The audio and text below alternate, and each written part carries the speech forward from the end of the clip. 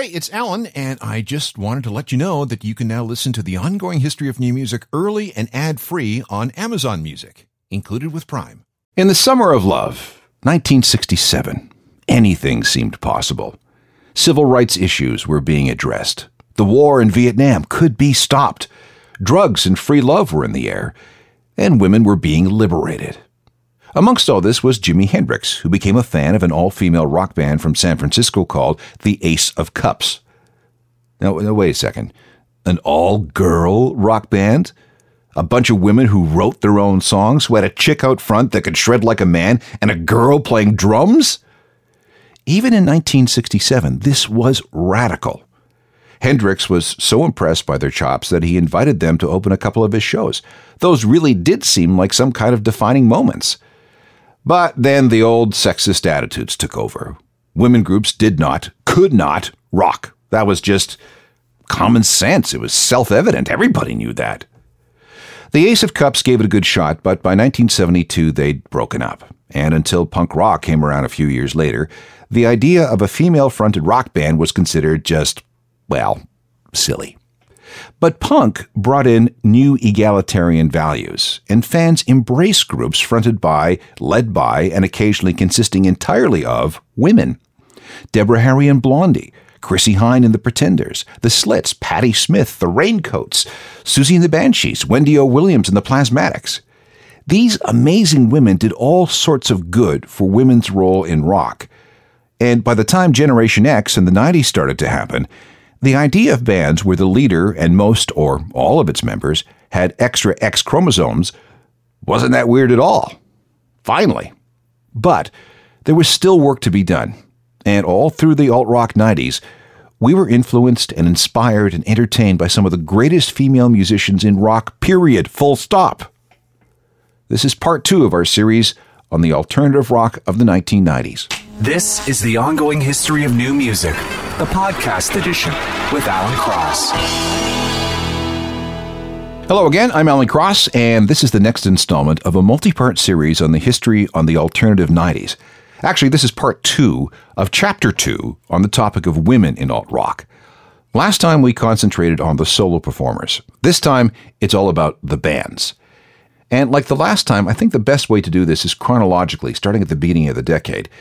And like last time, our subject began recording in the 1980s. Sonic Youth came out of a weird New York City-based scene called No Wave, which, if we're really honest, was just a lot of noise. Okay, maybe it was interesting noise, artsy noise, but nothing that was ever going to become mainstream. Over the next 10 years, though, Sonic Youth refined their guitar sound to become ranked as one of the most important American indie rock bands of the 80s. And among its membership was Kim Gordon, who sang bass and played guitar. Sonic Youth was pretty much a democracy, so she was never the front person or the leader of the group, but she did have her turn as a songwriter and as a lead singer. She was inspired by the women who came before her. There were punks like Patti Smith and the Slits, goths like Susie Sue, rockers like Joan Jett and the Runaways, blues singers like Billie Holiday, and her greatest heroine, Tina Turner. As well as working with Sonic Youth, she's also a visual artist that starts with painting and moves out from there. She's the former owner of a clothing line, and she's done some acting, written books, directed music videos, and produced albums. We'll get to those last two things in just a bit. First, though, a song from Sonic Youth's first ever major label album. Kim wrote it after she had a run-in with LL Cool J. She didn't think much of his attitude towards women. And to help her out, Chuck D of Public Enemy came in for some guest vocals. The song is Cool Thing. Hey, cool thing, come here. Sit down beside me. There's something I gotta ask you. I just wanna know, what are you gonna do for me? I mean, are you gonna liberate us girls from male, white, corporate oppression? Tell it like it is. Huh? Sonic Youth, with bass player Kim Gordon on vocals, with a song that she wrote for their 1990 album Goo, and that's called Cool Thing. Now here's a fun fact. She was born in Rochester, New York, raised in Los Angeles, but she formed her first band while she was a student at York University in Toronto. For a certain group of women, Kim was it. A cool woman in a cool indie band. Tons of cred from all kinds of angles. So many young women were inspired and influenced by her, including a 20-something young woman from San Francisco who wrote Kim a letter saying, "Look, I love what you do. I have a new band. Will you produce our debut record for us?" That woman was Courtney Love. Now, this is pre-Kurt Courtney, when she was still looking for her place in the world. She'd been in a bunch of bands with names like Sugar Baby Doll and Babes in Toyland, and she was the singer for Faith No More for about 15 minutes before she was kicked out of the band.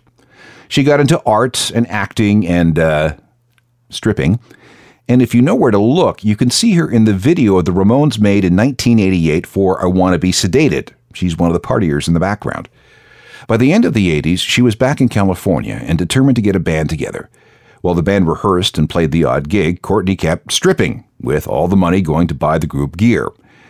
After a couple of singles, the group, now called Hole, was ready to make a debut record, and that's when Courtney wrote the letter to Kim Gordon.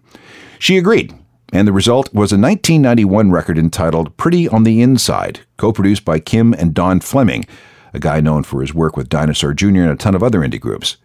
The album came out in September of that year, and although it wasn't what you'd call a hit, it did eventually become a cult favorite. And this song actually made it to number 1 on the UK indie chart. It's called Teenage Whore.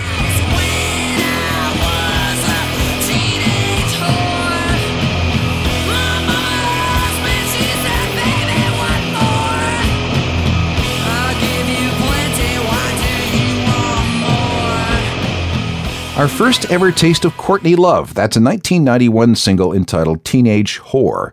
It's from Hole's debut album Pretty on the Inside, co-produced by Kim Gordon of Sonic Youth. As for the rest of the 90s, do we really need to mention that Courtney was one of the most visible and most talked about women of that entire decade? I didn't think so. And in the process, she ended up influencing untold numbers of women and men. We've started something of a chain here. Courtney and Hole eventually made connections up in the Pacific Northwest, which is where they found the Riot Grrrl scene.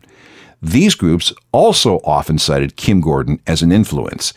And some were fans of Sugar Baby Doll, that San Francisco group that included Courtney for a while. Riot Grrrls were hardcore punk bands that expressed themselves in the same angry way as male bands have been doing for years, except from the female perspective. Song topics included female empowerment, domestic abuse, rape, sexuality, racism, the patriarchal nature of society, and all manner of feminist thinking. One of the most important groups on that scene was Bikini Kill, who were formed by 4 women in 1990. And when the Riot Grrrl thing was at its peak in the early 1990s, Bikini Kill probably received the most coverage. They encouraged all their gigs to be female-centric, urging women up to the front of the stage and men to the back. Everyone in the group all had something to say, but the one who got the most attention was singer Kathleen Hanna. When some dude moved up to heckle them, it wasn't uncommon for her to dive off the stage at the guy. You simply did not mess with this woman. And for that, she became a hero to both punk women and men. One of those men who idolized her was Kurt Cobain. One night in 1991, she and Kurt went out drinking. When they returned to Kurt's place, she remarked that Kurt smelled sweet, almost like a particular type of deodorant marketed to teens. Kurt was confused because he never wore deodorant. He thought she was referring to his undying punk rock ethos and was so inspired by what she said that he used her remark as the title of a new song. Smells like Teen Spirit. In case you don't know, Teen Spirit is actually the name of a deodorant. Anyway, back to Bikini Kill. This is from their 1991 demo album, Revolution Girl Style Now. It's called Suck My Left One. We've got to show the world we're that queer. 1, 2, 3, 4. Suck my left one. Suck my left one. Bikini Kill from their self-released 1991 demo album, Revolution Girl Style Now. Very important record for the Riot Grrrl movement of the early 1990s. Now, here's a fun fact about singer Kathleen Hanna. She ended up getting married to Adam Horowitz of the Beastie Boys. They got married in 2006. In the early 1990s, you quickly learned never to mess with Kathleen Hanna, Courtney Love, or Kim Gordon. And you learned never to mess with L7 either. They were an all-female band from LA who first started playing together in 1985. And for the next 5 or 6 years, they suffered not only the indignities foisted on all new bands, but the extra indignities brought about by the sexism because, well, they were an all-girl group. Playing some pro-choice events brought them into contact with progressive liberal bands like Nirvana and Pearl Jam and Rage Against the Machine and the Red Hot Chili Peppers. They all became fans of L7 and did what they could to help out their sisters. Because there was a gold rush to sign up aggressive-sounding grunge-like bands around that time, L7 was swept away into the hands of producer Butch Vig, the guy who worked with Kim Gordon and the rest of Sonic Youth on the Goo album, and the dude who had just finished helping Nirvana make Nevermind. He helped L7 form their signature sound with their third record, which is called Bricks Are Heavy. That came out on April the 14th, 1992. We can call this all-female grunge metal.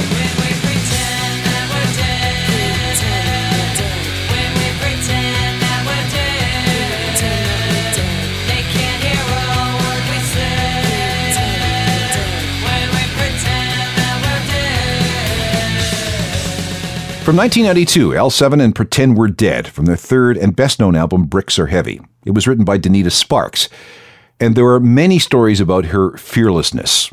The most tame one involves the time L7 played a British TV show called The Word. During the performance, she stripped off all her clothes from the waist down, just to make some kind of point.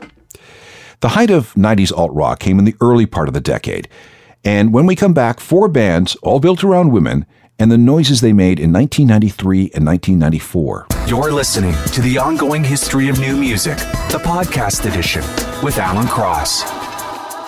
This is the second half of Chapter 2 of our survey of the alt-rock of the 1990s.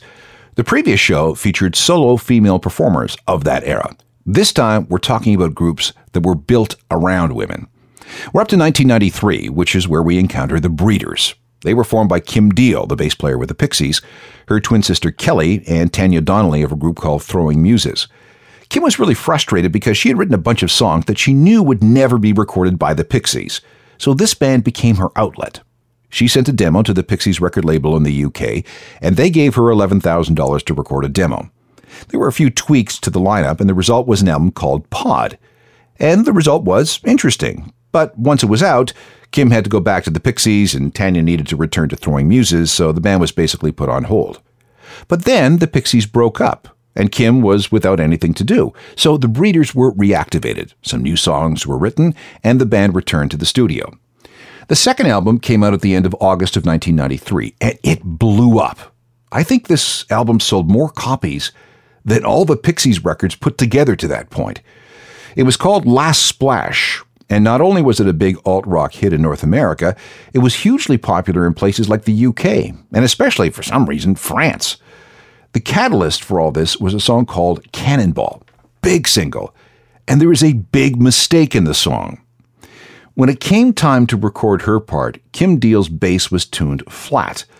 At the beginning of the song, Kim goes high up on the fretboard on the E string, something that you rarely do. It's only when the guitars come in that she realizes, uh-oh, this is wrong, and she corrects herself and is now in tune with the rest of the band. But it sounded kind of cool the way this bum note set up false expectations for when the song gets going. So they kept it.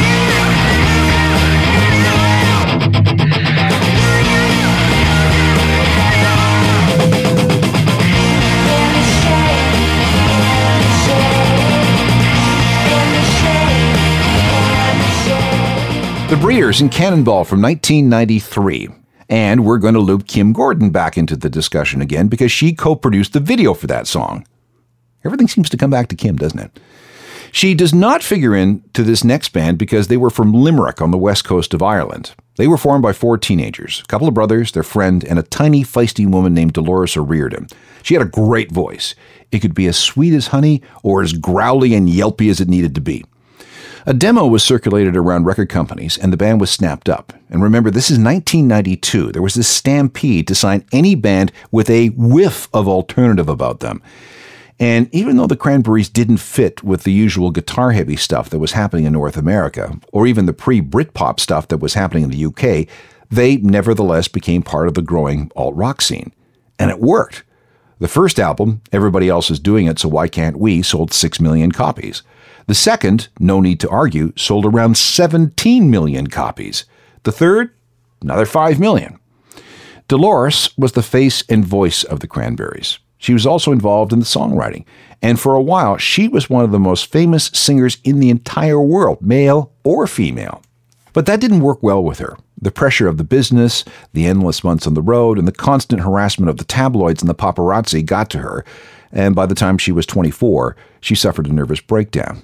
And for the rest of her life, she lived a delicate existence until she died in a London hotel room at the age of 46. But if you're a 90s kid, you will always remember her. Everyone had those first 3 Cranberries albums, right next to their records by Pearl Jam and Oasis. We've heard these songs so many times before, so let's try something a little different. Remember that demo I mentioned that was sent around to the record companies? It was called Water Circle. Let's have a listen to that. This is a bit rough, but it is the first appearance of Dolores with the Cranberries, and the year is 1990.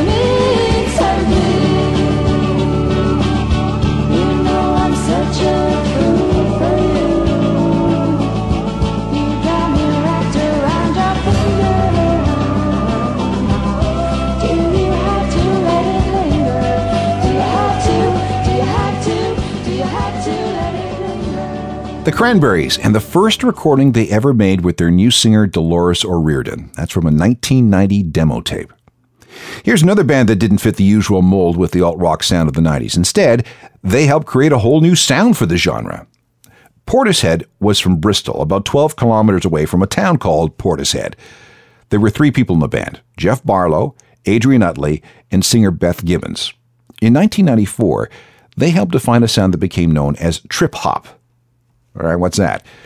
Well, it's basically a form of down-tempo music that incorporated elements of both electronica and hip-hop, but in a way that you really can't tell that those are the main ingredients. It also features dashes of funk and soul, some jazz, samples, and various bits of sonic experimentation. Beth was one of the most enigmatic frontwomen of the decade.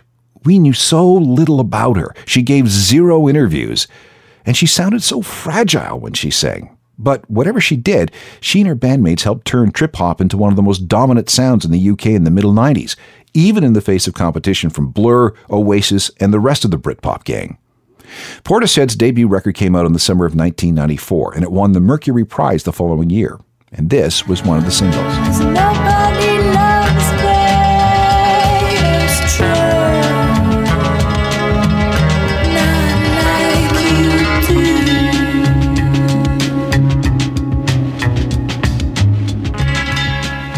Portishead, featuring the unmistakable voice of Beth Gibbons, Sour Times, one of the 3 singles from their 1994 debut record entitled Dummy. Before we leave 1994, I want to talk about Veruca Salt. Like so many bands, they were inspired by the success of bands like Pearl Jam and Nirvana to start making their own music. The group was led by Nina Gordon and Louise Post. They handled all the songwriting, but not really in a collaborative way. The deal was whoever wrote the song got to sing it. And things happened fast for them. Again, labels were looking for the kind of music Veruca Salt was making. And second, they had some damn catchy songs. After just a couple of shows, they were approached by an indie label called Minty Fresh. Hey, would you do a single for us? So they did. That single did well enough to attract the attention of Hole, who signed them to open a tour. And because Courtney and Hole were signed to Geffen, Veruca Salt signed with them too. In the fall of 1994, they released their debut record. It was called American Thighs. And yes, that phrase is taken from the line in the AC/DC song Shook Me All Night Long. The lead single was a version of the Minty Fresh song written by Nina Gordon. And when MTV picked it up, bam! Can't fight the cedar. Can't fight the cedar. Can't fight the cedar. I can't see her till I'm foaming at the mouth. Keep her down. Veruca Salt and Cedar from 1994. And yes, before you ask, the dude band from South Africa, named after that song. I have a couple more female-fronted bands from the alt-rock 90s to talk about. And if you had to pick one to represent the whole Britpop scene, who might that be? My choice is coming up next. Now, back to the ongoing history of new music, the podcast edition with Alan Cross. This is chapter 2 of our look back on the alt-rock scene of the 1990s. Now, there will be a later chapter devoted entirely to Britpop, but I want to touch on at least one group as part of this episode on female-fronted bands. I mean, there were so many from Britpop, Lush, Catatonia, Echo Belly, Sleeper, Saint Etienne, but one rose above all the rest, Elastica. Out front was Justine Frischmann, the daughter of a well-to-do architect and a former member of Suede. Also in the band was Annie Holland, Donna Matthews, and the only dude, Justin Welch. Elastica became super famous super fast, even before they released their debut album in 1995. Justine was partnered up with Damon Albarn of Blur, and together they essentially served as the first couple of a moment. And it also helped that the songs were, well, really, really good. When that first record came out, it became the fastest-selling debut record since the first Oasis album the year before. Justine was the singer, the songwriter, and the guitarist. And the songs? They were short, sharp, and fun.